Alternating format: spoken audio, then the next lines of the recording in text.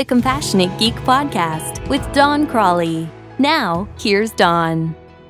I recently changed health insurance plans. My neighborhood pharmacy is covered by my new plan. I like to support local businesses, and I know the owner of the shop, so I was excited to get my first prescription filled there.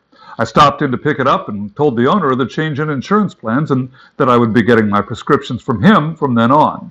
My doctor's office had already called in the prescription, so it should have been ready.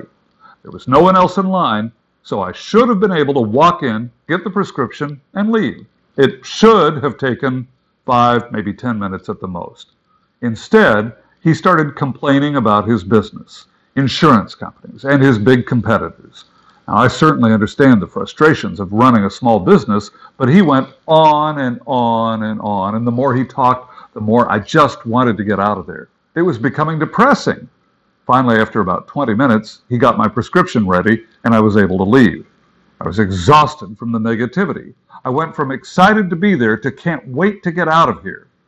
A new coffee shop opened not far from my house. I heard they had good coffee and was excited to try it. Coffee's a big deal here in Seattle. I stopped in to get a latte. There was one person in line ahead of me, and the owner was the barista. As the other customer was waiting for him to make her drink, he started complaining about City Hall, government regulations, his business, and a multitude of other problems he was facing.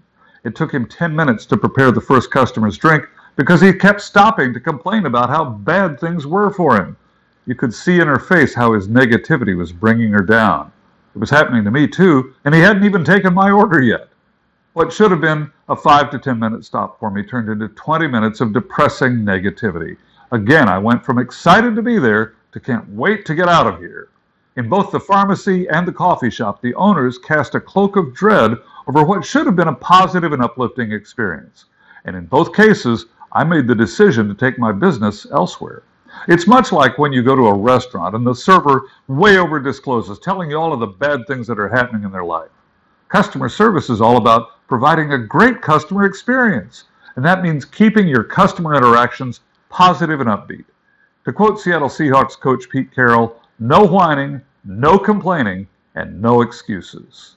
For more ideas on how to improve customer service and communication, download Don's free ebook, The 5 Principles of IT Customer Service Success, at www.doncrawley.com/free-book. For more information about scheduling Don as a speaker for your next conference or meeting, visit www.doncrawley.com/info. Our jobs are about helping our end users work more productively, efficiently, and creatively. Now, once again, here's Don. End users and other customers are not there to provide a shoulder for you to cry on. They're there to receive the products and services you offer in a timely and professional manner.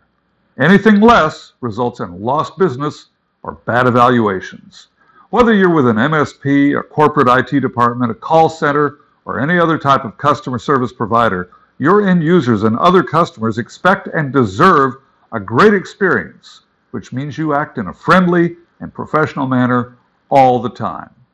If this is helpful for you, please give it a thumbs up, leave a comment, and share it.